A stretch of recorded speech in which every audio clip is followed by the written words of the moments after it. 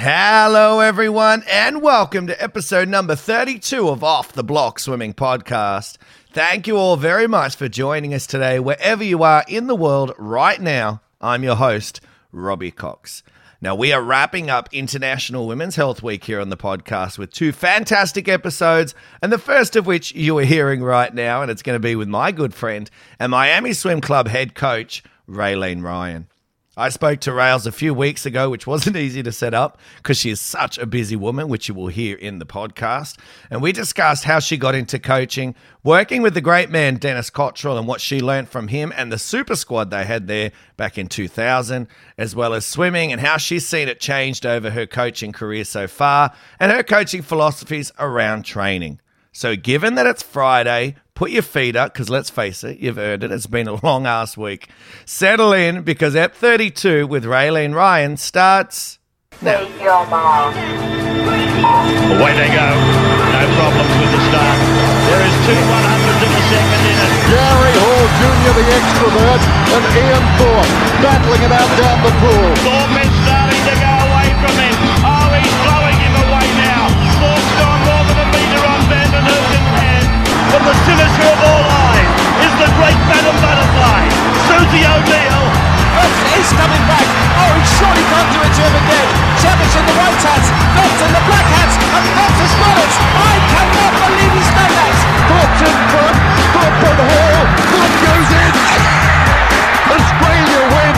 Joining me today on the show is one of the most hardworking and dedicated coaches I know. She's the head coach of Miami Swim Club on the Gold Coast and has mentored and coached many athletes to success at every level with Australian titles, putting athletes on Queensland and Australian teams. It's a massive welcome to Off the Block Swimming Podcast to my good friend Raylene Ryan. Rails, how are you? Good, Robbie. Thanks for that. Seems weird me calling you Raylene. I don't think I've ever really called you Raylene. I don't think you have. Just Rails to me. Mate, you're a busy bee. You're working hard, and I mentioned that in the intro. Give us all a little just insight, because I think sometimes people don't really understand how much you do work and how hard you work, just even outside of coaching. Give us a little snapshot of like your next 2 days, because that's the reason why we're doing this at like 8 a.m. is because you're so busy. During COVID, I picked up a job when we got stood down, and they were a bit short-staffed this week, and just asked if I could do a couple of hours in between my coaching shifts. So that's today and tomorrow. I've got a few hours there, but just between tomorrow, we've got a big race sort of day with our senior surf, junior surf, and our top swim squad as well, just because there's nothing going at the moment. So just trying to make sure that kids want to stay engaged. And our top surf guys, unfortunately, well, the elites have the golds, and we've got a few of those that swim with us. The younger guys haven't got anything going at the moment. So just trying to keep everyone engaged. Of course, the pool rescue's been cancelled for Aussies. So, tomorrow we've got race day as well, and then we're doing bacon and egg burgers after it. So just, making sure we're all set up and all our heats are ready and getting ready for that as well today, tomorrow. You still got your cleaning gig? Still doing the cleaning gig, yep, on a Saturday night, and last night we did it late too, just as a favour. But yeah, still doing. We have a cleaning gig as well for Ray White commercials. So yeah. Mate, as I said, I'm not kidding when I say hardest worker. I don't think people appreciate enough how much I listen to the things you do, and I think stuff that. I mean, yeah, I'm nowhere near the work ethic that you do. It is very inspiring. Now, before we get into it.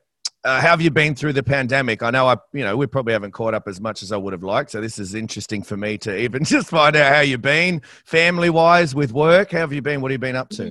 I think it was good. Look, I was lucky during COVID that I was able to pick up a job while we were stood down from coaching. And I actually I was lucky to pick up about 3 gigs actually.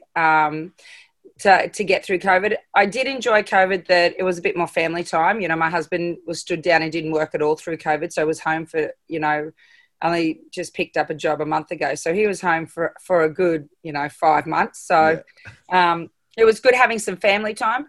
I think it was good too, just to have a bit of a chill from swimming. Don't take it the wrong way, but you always got to look at a positive, get a positive out of a negative. And I suppose for myself, the positive was spending a bit more time at home with the family, even though I was working, and just having a bit of a chill and a bit of me time. That's probably the good thing that came out of COVID.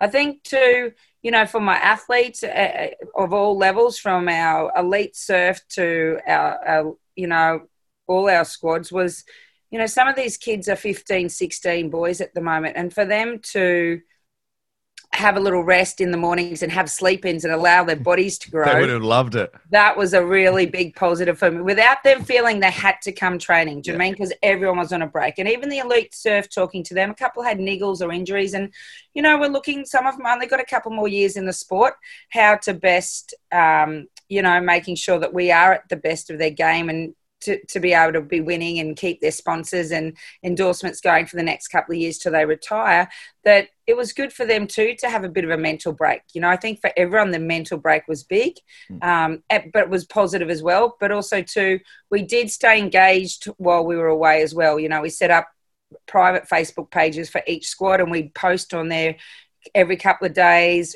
check in. We'd have a Zoom, Jim, or a Zoom FaceTime to talk to everyone, how everyone's going, had some meetings, posted weekly sessions up. And if they wanted to do it, they could do it. If they didn't want to do it, they didn't have to do it. So, just trying to stay engaged, but without the pressure there for them. And it was good that, I know they were learning online, but some just were able to catch up on things that they were a bit behind in. Did you find some of them struggle getting back into it with those sleep-ins, that they enjoyed them a little bit too much? They came in a bit sleepier? We were probably pretty lucky. We started back in the water a couple of weeks before our pool actually opened. Very lucky that Andrew Bowden gave us lane space, but of course could only have 9 swimmers in the water, could only have an hour, 2 1-hour slots to fit everyone in. So, it was greatly appreciated that he opened one of his learn to swim pools to us to utilise, which was great. I just had to take the covers off and pool test every morning and, and then lock up and, and it was fabulous. So, they had a little practice of 3 mornings, that we only swam for an hour. So, and then we just really started back slow, because there was really nothing on the board. There was no pressure for us to really get back and hammer up. We wanted to come back safely and we wanted to make sure that we covered everything when we come back, because they were so land-based while we were off and doing maybe a lot of running, and that the arms weren't going to be ready for, the swimming and stuff that we're doing. So we came back really gradually. We started an hour, 6 times or 3 times, and we went to 6, and then we just moved up in 15-minute increments. And then after a couple of weeks, we added, gym, and then we added a, longest an extra swim until we're back to now where we wanted to. And I must say, my squad particularly, and I must say the surf squad as well that I have, everyone's come back bigger and better. They really are swimming really well at the moment, and they're on fire. So I really think the break was a real positive for all of us. I must admit, I've noticed that too with my own athletes, and I know all the swimming companies out there and all these people, they won't like hearing this, but I think it definitely showed us something about certainly the younger swimmers between maybe 12 to 14, 15, and there's something in that, I think, about taking some time away and letting the body grow and enjoy other sports and do other things, and then coming back refreshed. And I don't necessarily know if we need to be flogging them all the time, Rails, based off what I'm watching. Some of these guys have come back bigger, stronger, faster. We did a time trial the other day and they were doing PBs. Yeah. I think what COVID actually did show us was adaptability, but it also showed us the resilience that these athletes have. And if anything, it probably allowed them to grow the skills of how to deal with a setback or deal when something's not going to be right. So, it has given them some skills to be able to move forward in life. If something doesn't go your way, then what do I need to do to make it go my way? How do I move forward and fix that, rather than going, oh my God, I'm no good, this is the end of the world? Yeah. How do we progress forward? Very well said, Rails. And I think not even just our athletes, I think that's been lessons learned for everybody around the world, is that, things don't go the way you always plan it, and you've got to adapt on the run, or you're going to end up sitting at home crying about it. With a can in your hand or a bottle, or depends how much you really want to drink. Yeah. Now, I don't really know the Rail story, to be honest. I know we've known each other for a long time, but I'm not really sure, how you got involved in swimming and the whole story of how it all came about. So talk to me about, your journey from, being a young teenager through into, your 20s, 30s, getting involved in coaching. How did it all happen? I used to work for a pathology company in Brisbane, but they had no I wanted to move to the coast, but there's no spots down the coast. And when I was younger, I swam for Laurie Lawrence, and he had a spot down here at Palm Beach. And that's where I first started with Graham McDonald at Palm Beach. And then when Laurie got the lease on the Mudgeeraba pool, which is just behind the Mudgeeraba pub at Mudgeeraba, and back then, all the dairy farms were out there, not like now. I don't think there's one still standing. And I moved to Hinterland Aquatic and coached there. And I was lucky enough, that's where I got my first national age qualifier in a short course pool. And so I always laugh when people go, oh, you can't get anyone out of a short course pool. You certainly can. You just got to make sure you're doing it right, or inspiring them to do it right. And I think, well, I don't like short course personally. It really improve their turns. You can work the underwater better. You can work your turns. So there's some positives that come out of the negatives there with that as well. And then a position became available for the national age coach at Miami. And I used to go for a swim at Miami there, and I'd known Dennis, a little bit. And my husband had played water polo there. So, I knew a few of the people, and I applied for it just before my eldest child, about 3 weeks before she was born. And then was lucky enough to get the position. And that's how I sort of have been at Miami 23 years now.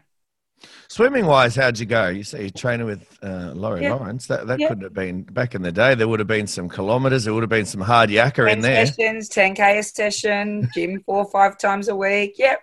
It was the hard slog, Not like these days, but yeah. And how'd you go with all of that? What was sort of a swimmer were you back in the day? I was an okay swimmer. I went, not too bad. Modest. That's what I always tell people ask me how I swim. I say horribly. I'm very, very honest, because I don't want people to actually, fact check and go back and look and go, this guy, he couldn't swim to save his life. Mate, what did you enjoy most about coaching when you first started? What sort of drew you towards it? I suppose, like anyone, the excitement you get from seeing a kid progress from one level to the other, or achieving a state title time, or achieving a regionals time, or making the school South Coast team for school swimming. I suppose it could even be, I know it's really funny, but it could even be an adult that's never swum before in their life swimming 15 metres or 25 metres.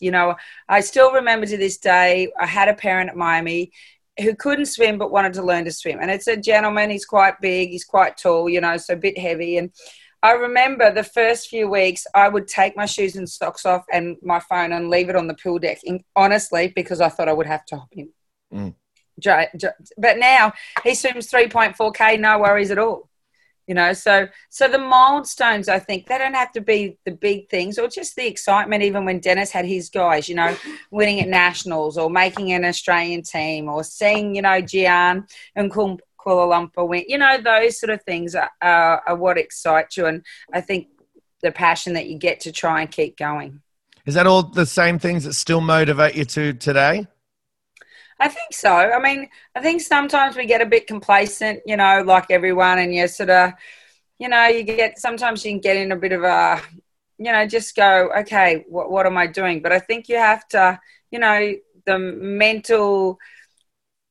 sometimes the mental side, I think, can just drag us down for a little bit, when you've got a lot on, dealing with athletes and parents, and things might be going well for some kids. You know what I mean? That their emotional stress transfers to me. I always worry, when we're going to states or nationals and kids have been swimming well and then they're not swimming well, or they get an injury, we haven't done the work behind us and that sort of stuff. So I think, that can mentally drag people down too. So, yeah.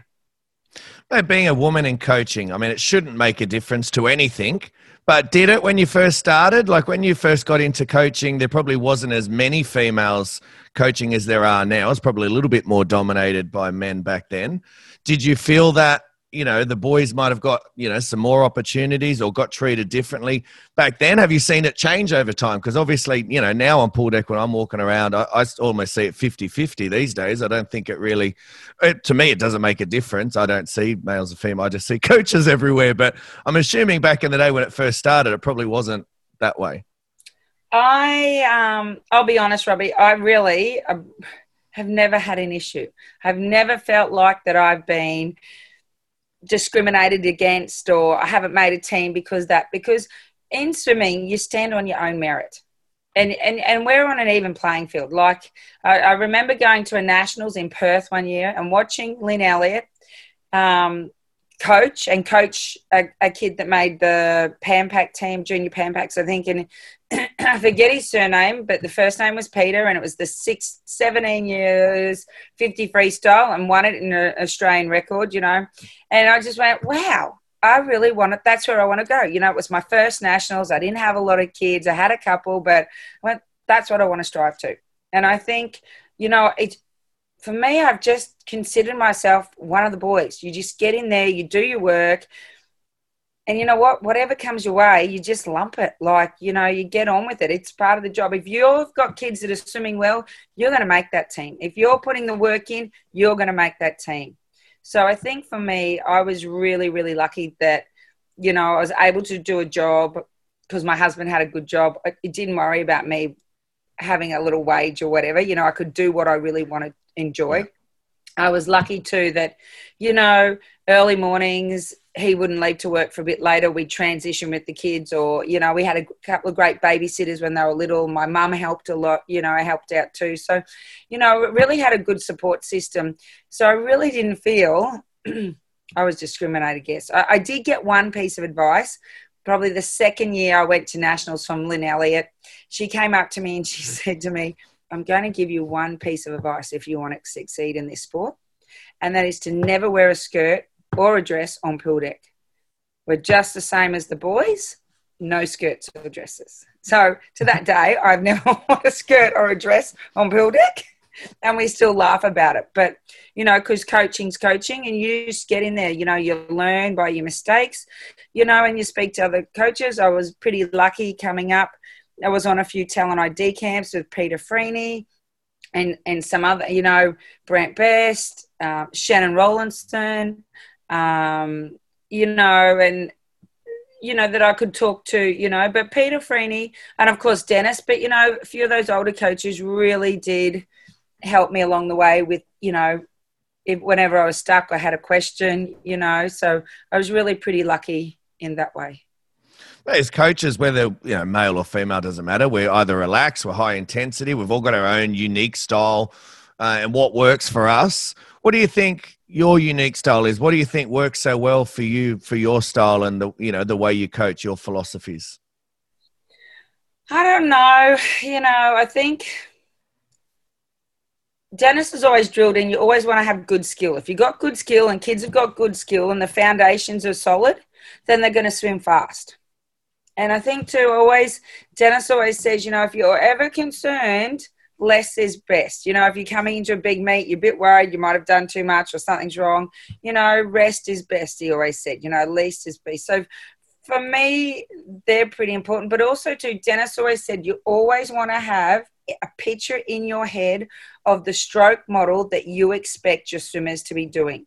And your eyes are your best tool to make sure you can see those faults and be picking those faults up constantly. And the communication, you know, to making sure that, you know, if they're not doing it, well then, you know, that's not necessarily their fault in a degree.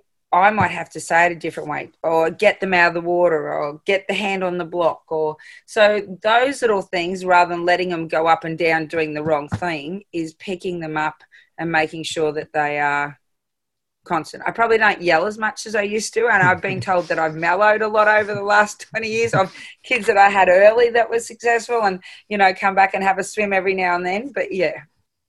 In terms of outside of the pool, though, that's obviously the technical aspects, but you know, you just mentioned it there, you don't yell as much. Are you a little bit more chilled and laid back? I know from an outsider looking in, I see you to be, you know, fairly tough in the way with the swimmers that, you know what you're expecting, what you and the athlete have worked together on. So you definitely drill home that part of it. But there's also a motherly aspect that comes out in you at times, which I know I look at and envy, because I don't have have that at all. I just think, I wish I could be like that sometimes. What do you like outside of the pool? I think, I think compassion and empathy you do have to have, but there's a certain degree that you have. You don't want to be taken for a ride.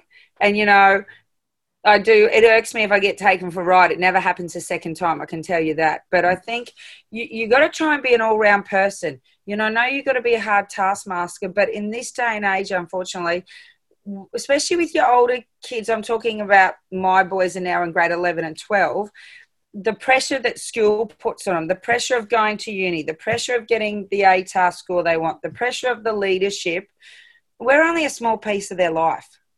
And they've got to be able to have the skills to grow and to communicate and be a whole-rounded person when they leave the sport.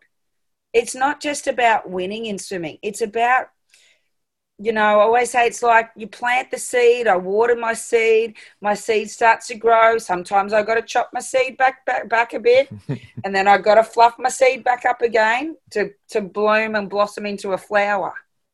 So, you know, I think you got to have,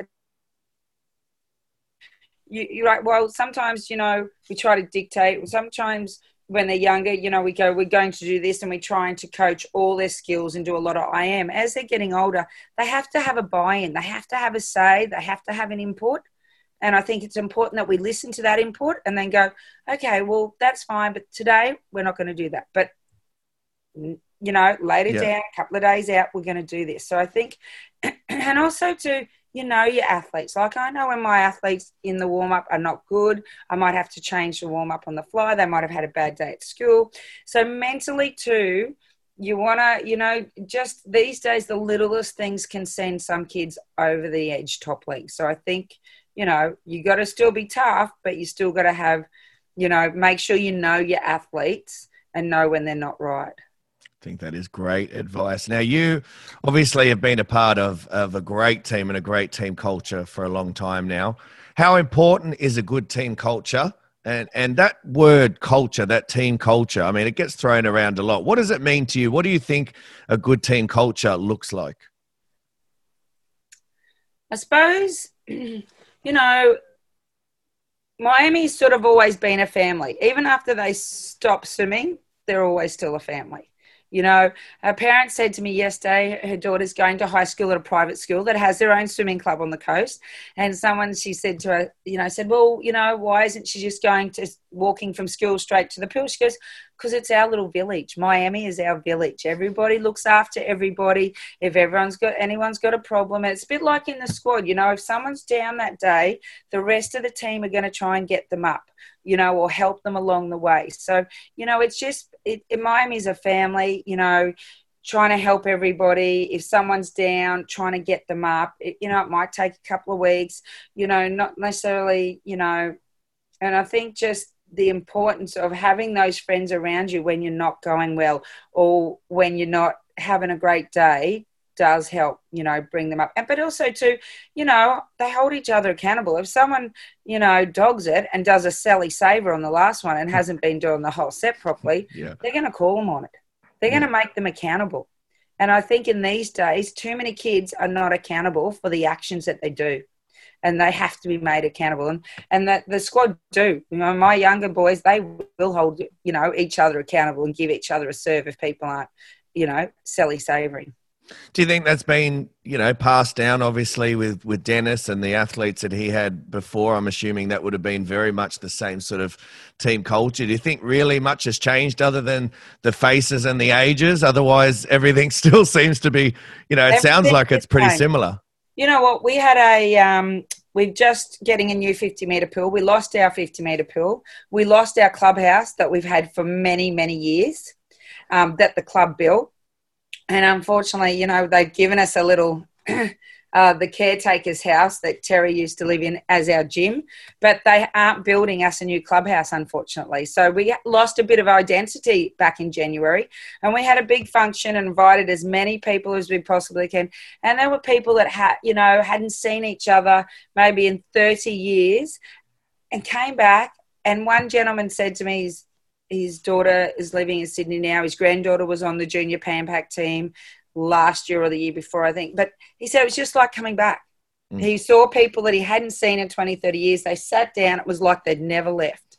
You know, everyone just comes back and it's like no one's left. everything's still the same or was the same. Everyone was talking, that it was only supposed to be for a couple of hours. It was 2 till 4. I think I locked the gate at 9:30 that night.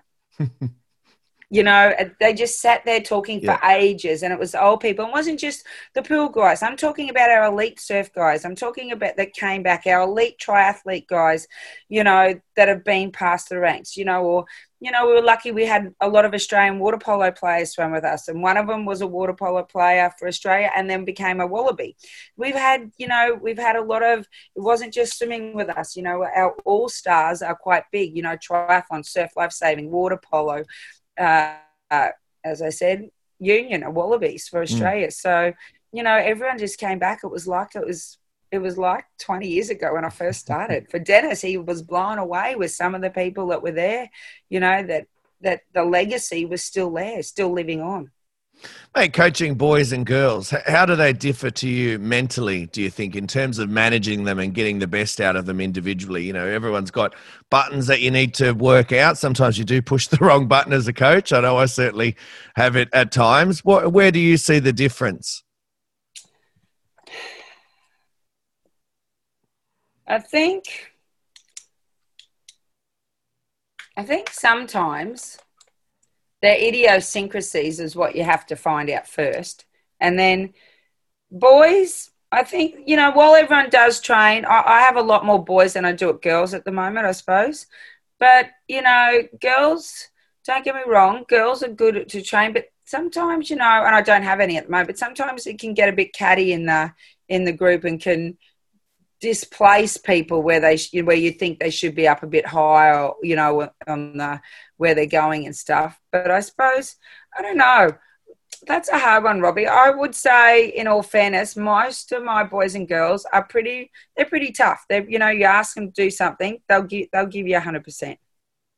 It's interesting. I asked that similar question to Greg Troy, and he said in the last few years that he's, noticed, he actually sees almost a role reversal in that the boys are becoming a little bit softer and wanting, more rest and getting a little bit more, not emotional, but certainly a little bit more, into it, where the girls are set for him, getting a bit tougher, getting the head down, just getting into it. Yeah. Almost a role reversal in I guess, from what it used to be for in his terms. His terms, yeah. I would once say the boys, but no, my boys are pretty good. The sprint boys are maybe, they want a bit more rest. They don't want to do as much, and have a little whinge. But the middle distance guys are very good. Mate, Dennis Cottrell, there's no doubt one of the best swimming coaches ever, in my opinion, and you worked alongside him for many years and learnt from him quite a lot, I'm assuming, and we've already talked about him a lot since we started.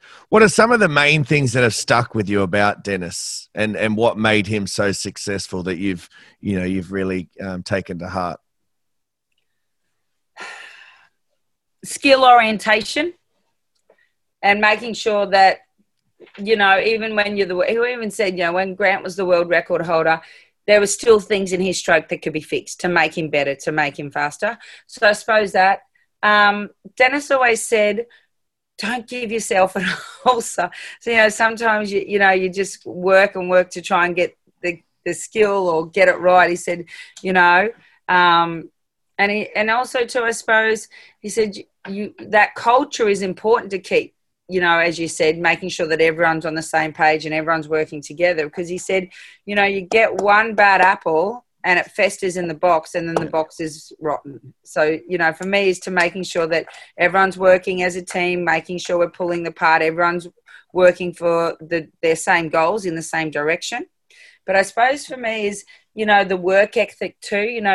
Dennis's work ethic is important. I suppose in the last couple of years, even now that he's not, on pool deck, but we'll chat and stuff. And he's enjoying surfing twice a day, every day. He's really chilled and, going here or there while we're still in a bit of a lockdown, not far, might go down to Greenmount. He goes and stays a couple of nights. That's a big, 20 minutes down the road or whatever, but just to chill. But he says, I suppose, was to take a bit of time for yourself, because he never did. And, when he got quite sick with Guillain-Barré syndrome, he sort of tried to step back a little bit and take a bit of time for himself. And towards the end he was. So I suppose taking a little bit more time, Dennis and I would never have time off, we're always at the pool and, over the years I've missed a lot of my kids' stuff because, it was during training or I was overseas on teams so those little things, I suppose, looking back, I have missed out on stuff and, I'm a little disappointed. My mum and dad always went to their stuff or my husband and, they tell me about it, but you do think back and go, that's a shame. Glad you mentioned that because it is my next question, balancing family and work. Do you think it's different for females than males? And are you still obviously trying to find that balance? I know for me, I ask this question to every guest because, as you know, I've got an almost 2-year-old daughter and a wife and a full-time head coaching job, and I'm doing this. And I much the same as you, feel like there's times I'm doing things where I probably should be, playing around in the play area with Charlie, doing something ridiculous. I would probably say, Robbie, years ago,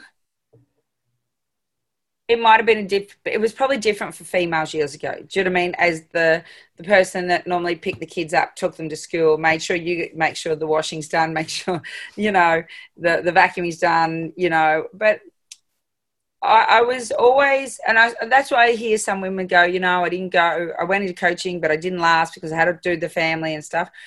I probably have been pretty lucky that I'm organised and that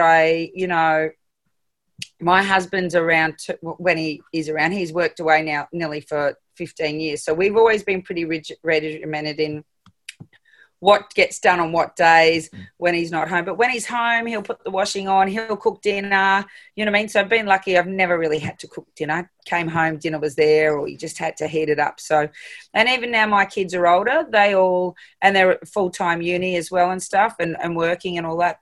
We still have our set days, everything's still the same, and everybody chips in, you know what I mean? Like, hangs the washing out, brings the washing in, all that sort of stuff, goes to the grocery store, that sort of stuff. I think these days role reversals has changed a bit because there's a lot of dads that stay at home with their kids while their wife go out and work full time. Yeah. So I would say these days it's about 50-50 compared to 20 years ago when I first started. Yeah. 50-50 is definitely the case. Yeah. I know for me and my wife, if I'm at work in the morning, then she's obviously home. I get home, then she goes to work. Yeah. Then she gets back from work and then I go to work. I mean, it's not great. There's many times we just don't really see each other, as, you can understand as well. But, we just make it work, eh? Yeah, you do. So, at the moment, my husband's coming home tonight. He'll be home 4 days before he flies out again. So, you sort of just grab the time when you can, and, you just, we talk every night on the phone or, when he's away. But, yeah, you just try and fit it in where you can, or grab a Friday night and go out, just go into surface and, stay at a resort in there, and it's sort of like a little break. It's better as a holiday. So, and grab some time and, yeah. I know I had Gian on once, and she mentioned that she's always looked at the work-life balance as juggling balls, and that you're always paying more attention to the ball that's about to drop, and you just grab that, and then you get it up, and then you just keep juggling again. Yeah. So that's probably always the one that resonated with me most. I don't think anybody actually ever had it. No one has ever answered it with, actually, I do feel like I have the answer to that. No one has the answer. It's too hard. It's too hard to juggle, when you go away to nationals or when you go away in teams, you know what I mean? And you come home and you'd probably think, I'd love to have a couple of days off, but then there might be the next meet or the next, and you get back into it. So it is a hard act to balance life, work and relaxation. Mate, you were there when, the super squad was around: Hackett, Kowalski, Gian Rooney, Kai Hurst, etc. I mean, there's a list of thousands. What are some of the incredible things you were fortunate enough to see on pool deck? Like, did you ever see some sets where you just were like, wow, I didn't even think that was possible? Yeah, like Grant was always amazing. Like, just, the sets he'd do and just being able to do it over and over again, heart rate, or, for Grant too, he was quick over the 100 and he was quick over the 15, his speed range was great. I think by memory, he was a backstroker when he was at age group. You know, he could swim all the strokes even as an age grouper. So, you know, even Dan Kowalski leading up to 2000, you know, his shoulder injury, kicked 7K a session, you know, the 9 sessions in there every day, just kicking up and down, 14K, bang, bang, bang, bang, bang. I mean, even you know, some have been lucky to have some internationals, Masato Hirano for Japan, who was their Asian record holder for years, you know, like just could kick, you know, 64 for the 100 free, you know, and Kai'd go with him as well, you know.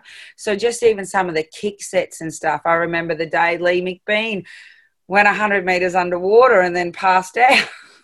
You know, things that they put their body through, they were mentally tough as well. Do you know what I mean? They mightn't feel like they could do those sets, but they gave it their all. You know, they'd get out and they'd be lying on their backs, just huffing and puffing, just trying to get the air in at the end of the set, had nothing left to give. What are some of your favourite Dennis sets? I suppose the 40-50s. Of 16 every 4, 12 every 3rd, 8 easy hard, and then 4 all best effort. Yeah. And the surf love that as well. That's a Dennis surf set. They love that. I suppose. What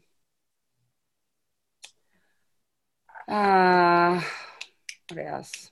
I don't mind his 4 2s, 2 4s, 2 8s, 2 4s, 4 2s for the distance guys. Yeah. A broken 500. I used to love watching Grant do that, and then they'd swim off and go a broken 3. Mm-hmm. Just to see some speed that they could get out of that was pretty awesome. I suppose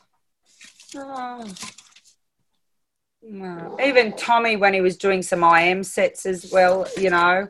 I suppose my greatest regret is Dennis has been lucky to always, you know, had breaststrokers, Brett Stocks. He had a few girls he put on senior Pan Pac teams. Is to probably not see him when he was coaching Andy Bowden, you know, and the sprint work that they did then, you know what I mean? And then Stocksy with the breaststroke, you know, when you know, that's probably one of my disappointments that I didn't know him back then. You know, didn't work, I suppose, for him back then. Yeah, because it gets lost a little bit sometimes, doesn't it? If you think Dennis Cottrell these days, you think, oh, distance, Grant Hackett, you know, yeah, great. You know, people perceive Miami as a distance program, but it wasn't. Do you know what I mean? Gian's the 100 back or 200 back, Lee McBean, 200 back, 200 free. You know, he did have Katie Kenning and Steve Penfold, and they were, you know, 2 400 freestyles, Penfold 15 and 8, and Grant and Clemmy was, you know, Clemmy when Clemmy swam for us, and then Kai, and then, you know, so, and then of course, you know, Debbie Wade was a breaststroker. You know, there's just so many people. Toby Haynen swam for us, you know, went to the Olympics, you know, so as a backstroker, you know, he's had a few. Andy Bowden, you know, so, you know, it would have been nice to see those guys training back then. In terms of your own career though, mate, what are some of the highlights so far? You've been on teams, you've had some amazing experiences with, you know, with your athletes, and even Ruben not long ago on the you know, we you know, it would have been great to go to Seychelles this year. The positive out of that, I suppose, is, you know, your spot for Olympics is up for grabs again, you know, so that's something, a goal to work for open water. I suppose Pan Pacs in Victoria, Canada was great. You know, it was just good to be around the Canadians in the US and to see how they trained. Going, I think it was nearly 4 years ago, I went to a couple of World Cups for open water to see how the Italian girls train, to see what the Brazilians did, and even to see what Ferry did. You know, we went into China first and trained, and then we went to and raced 10K, and then we went into Hong Kong. And just to see what he did in the couple of days leading up to the next 10K, really opened my eyes, I suppose, because I was just starting in open water back then. Like the kids were doing it and stuff. Yeah. But I hadn't done 10, or 7.5. They just were 5 and Ruben. But the speed that the open water guys have to have, you watch that back end speed and that last K, that last 500 meters is awesome. So for me, I suppose being around those people just opened my eyes and gave me some more education that I needed to be able to take back and to put into play with my guys. So funny you say that, Rails. I did one of the conferences I went to. I can't remember. But anyway, when someone was talking about open water and they were talking about all the speed work and stuff like that. And it was, for me, I was like, what do you, because at that stage I was still learning. So I was like, they need to hold a good pace over so long, a good technique and just hold it. Anyway, so I learned all this stuff. I ended up texting my good open water swimmer at the time who'd retired and he was older by that stage. And I said, turns out you're right, mate. Because he used to say to me, can I do some speed? Can I do some speed? I said, no, don't need that shit, mate. Just get in there and do some laps. So we live and we learn. Yeah, we do. And Dennis was good in the open water. Gabe, he was good. And, he had Danielle Di Francesco and Bonnie McDonald, that Lauren Art were all in Australian teams for open water and stuff. But Matt McGee really helped me, like really, really, Matt's in Germany now, but just with, we'd talk about sets or the start of the races. The first couple of years, he was just it was great to chat with him and bounce ideas off and how to, be, I suppose, to try and get the best out of the athlete. Or, we'd say, last year we went to France for the French Opens, Ruben did. And, the water's cold over there and Ruben doesn't handle the cold very well at all. So, we used to sit in the ice bath every day. We started with 5 minutes and then we, in 11 degrees and worked our way up to 20, 25 minutes just to mentally get ourselves prepared, for swimming in cold water. Yeah, you got the wetsuit on, yeah? They didn't race in the wetsuit for the first race because they didn't deem it cold enough. Mm-hmm. But 3 hours later, the sun's been on the lake, no water's come in, but the girls could wear a wetsuit because it had dropped that much. That is interesting because I've talked about a lot. I've had Chelsea Gubecka, Hayden Cotter, Nick Sloman, Karina Lee. Yeah. And that's how, because they all set at a certain temperature. Wetsuit has to come out. So that's right. So, of course, the boys didn't race in it, and then some of the girls didn't. A couple of girls didn't bring their wetsuit. So then there was a mad dash to get the wetsuit at the hotel to race in it. But, you learn these things. I think that you learn, you never assume you take all your gear with you that you might need because conditions can change at any time. But for us, Ruben and I, there was some learning, that came out of France, and so ever grateful that we got that opportunity to go and to race. Now, mate, I know you've learned a lot in your time, even just as being a head coach, and from Dennis as well. For all the listeners out there, the young coaches just getting into it, maybe they're just getting a head coaching gig and looking at trying to build a legacy in a program like Miami has. What advice would you give to those guys? I think if you're just starting off, you don't want to be a head coach straight up. You need to get a couple of years under your belt. You need to learn and experience everything there is, the highs, the lows. So when you do step into a head coach position, you are prepared. Even when I stepped in, I don't think I was probably as prepared as I could have been. Do you know what I mean? It's, you got parents on all different levels and squads and, it's different to you just being with your own squad. You've got 5 or 6 or 7 other squads to be looking after, parents asking questions and stuff. So I think just making sure that, these days everyone wants to be a head coach straight up, get a couple of years under someone with a lot of knowledge, and learn those sort of things. And then you're good to go out by yourself and make your own footprint. Do you think people think it's easy being a head coach? I quite often think I've seen assistant coaches, I've seen parents almost tell me as if they know, they could have done the same job. Sure, I think they do. I don't think that they understand the time you're at home, creating the programs, working on your weekly sessions, then, doing gym, getting some PD, planning the season, planning the 4-year cycle, planning the year cycle, planning the kid, then they throw a spanner in the works and a kid's got an ear infection, or a kid gets a shoulder injury, or a kid fell over at school and broke their ankle, and, you know, all these sort of things, you know, or, you know, and then you've got to come up with another plan. It's not, you just don't plan for the whole squad, and everyone does the same, unfortunately. Every kid is individual, and you have to individualize your whole session around every single kid in that squad. Yeah, I think that's probably, I agree. That's probably one of the most time-consuming things. The sets and all that sort of stuff is okay, and especially once you have a directive, you sort of know where you're going. Everything will flow after that. But just keeping on top of, is everybody okay? Are they in the right frame of mind? Is school okay? Is home okay? Certainly as they get older, are they having troubles with their boyfriend, their girlfriend? I mean, I don't really want to ask and get right into it, but you need to make sure they're in a healthy state of mind. That's for sure. That's right. That's right. Otherwise, you're not going to get anything out of them either. Absolutely.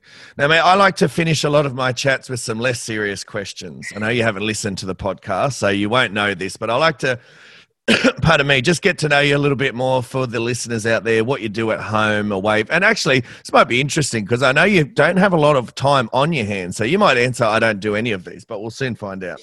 Okay. So what's your favorite music to listen to? Violent Femmes.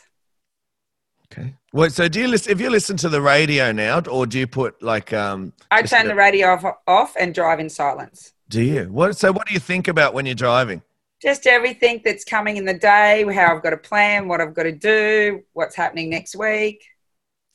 Silence kills me sometimes. I do the same thing sometimes, but there's got to be times where you just crank up the tunes in the morning, coffee in the hand, and just pump. Actually, you wouldn't have to go that far to get to work though, would you? 4 minutes if I'm lucky. Yeah, exactly. I've got a 40-minute drive. No wonder I need music. Mate, what about movies? What are your favorite movies? Have you watched any since you had that time in isolation? Did you get a chance to watch some? No. But, oh yeah. Yeah, I watched Paddington Bear the other day, Paddington Bear 2. How exciting. Good old Paddington. Probably comedies I like, you know. Yeah, what ones? Go on. Oh, actually, I tell a lie. I did watch something because I am a bit of a, you know, I do like history and you know, and I think we should be grateful for the men and women that served and have given us freedom over the years. So I watched the Battle of Long Tan about 2 Fridays ago, you know, but I don't mind watching the History Channel on, you know, wars and stuff like that. Yeah. But I'm greatly appreciative to the people that have served, you know. I had grandparents that have served as well. So, you know, I do appreciate the sacrifice those people have made for us. Absolutely. I couldn't fathom at times the things that they've gone through, or, you know, the people that sign up now. Like, I can't, if I get in a fight, I just run away. I'm just not that way. Yeah. It does annoy me sometimes, Robbie, that you think these people in Vietnam and that were only 18 or 17, do you know what I mean? And we're fighting for, you know, for their life over there anyhow. And then we've got people over here that can just destroy property or be hurning up and down the Gold Coast at that age. And you think, have the decades separated us that much that we have people that are that inconsiderate, that have no idea what people have done before them to provide us with the freedom they have? Wasn't Bernard Tomic, was it? Hooning up and down the Gold Coast. I don't know if he still lives there, but I know he used to get speeding tickets for hooning around. True. Do you read books? Yeah, sometimes. I do. Any you'd recommend? I like, no, probably no to recommend. No. All right, for anyone that doesn't, anyone that's looking for a recommendation, I think the Phil Jackson one, you know, the Michael Jordan's old coach. Yes. Yeah, he's got a book out. I can't tell you, I can't remember the name of it, but I've heard some very good things, and I'm actually looking to get it myself. So I read one by Mayor Giuliani, the New York Mayor. Yeah. Yeah, I like that one, the Giuliani principle. That was good. Yep. What about favorite meals? What's your favorite food to tuck into?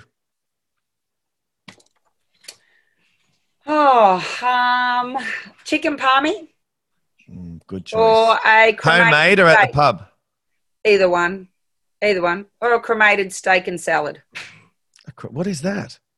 Cremated steak, cooked really well done. Yeah, I was going to say, is it exactly how it sounds? None of that blood stuff for me. Sorry. But you've been to some fantastic countries. What are some of your favourites? Obviously, I know Australia would be, but what wouldn't you've been out of Australia? What's some Hawaii. Las Vegas. Love Victoria, Canada. Love the lake there, was sensational. Mumbai was interesting. Interesting how? Interesting. We were there the week before the bombings for Junior Commonwealth Games. Everything was high alert. Yep. We were allowed to go out once to the shops. We had an Indian soldier with us with AK-47s, and we were in groups of 4, and we had to stay with him at all times. He'd come in the shop with us. So that was an interesting experience. And it was interesting too, because the Canadians and the Brits were in the hotel that wasn't finished. So there was rats running over them at night and that. We were in the little dorms a little way away with some other countries, and we had a rat come up our drain pipe. We had to put the buckets on our fill them with water. So they weren't quite finished, but, it made us all very resilient. The first day there, the team doctor for all the Australian team, swimming, athletics, all of us that were there for Junior Com Games, just said to us, if any of the dogs running around bite you, please come straight to us so we can give you a rabies shot. So that sort of stuck in my mind for the whole time we're there, and these dogs running around. But yeah, bloody right, resilience. Mumbai was interesting. So yeah. I must admit, I've asked a lot of the guests about Delhi, because a lot of the people I speak to on here went to Delhi Com Games, and interesting is the way they describe it as well, Rails. No one ever brags about it, I can assure you, but it's always interesting. And the day we got there to swim at the pool, we didn't swim the first day because the pool was green. But then it got better, and there was a pollution plant right next door to the pool. Oh, perfect. And, yeah, it was smoke. So it was good, it's interesting. Interesting. Hey, next time we go to the pub, what sort of a drink would I be shouting you if I was going to the bar? A Coke or a lemon, lime and bitters. Very nice. Very nice. Mate, I think that's a perfect chance to wrap it up there. I want to thank you for coming on for a chat. I know, as I said, and I'm not exaggerating this, you are extremely busy and you're in and you're out. So I appreciate you taking the time to come on for a chat with me. Good luck with your athletes over the next, 6 to 9 months and leading into next year. And fingers crossed everything sort of gets back to semi-normal and we can do it. But good luck with it all, mate. And thank you very much for coming on Off the Block Swimming Podcast. Thank you for having me on today. Appreciate it. Today's episode of Off the Block Swimming Podcast is proudly brought to you, as always, by Pro Swim Workouts. What an amazing week it has been on the show, and I want to thank all my guests for coming on and helping us shine a light on Women's Health Week. Let's continue to do great work in this area and support this very important topic. Now, I promised for a while, and next week it is here. I'm going to call it is the biggest week ever on Off the Block Swimming Podcast as we turn back the clock to 2000 and set our sights on Sydney and celebrate the 20-year anniversary of the greatest Olympic Games of all time. Now, I'm not going to say any names as such, but what I will do is I'll give you some clues as to who's coming on and what's coming your way next week. To help me celebrate the massive games that it was, will be a woman who has more than earned the nickname Madam Butterfly. We're also going to have one of the best breaststrokers ever, in my opinion, who isn't an Australian and is most known for her world records and swimming without goggles. And we're going to finish the week with, in my opinion, and many people's opinion, 4 boys who pulled off the greatest race in Australian swimming history.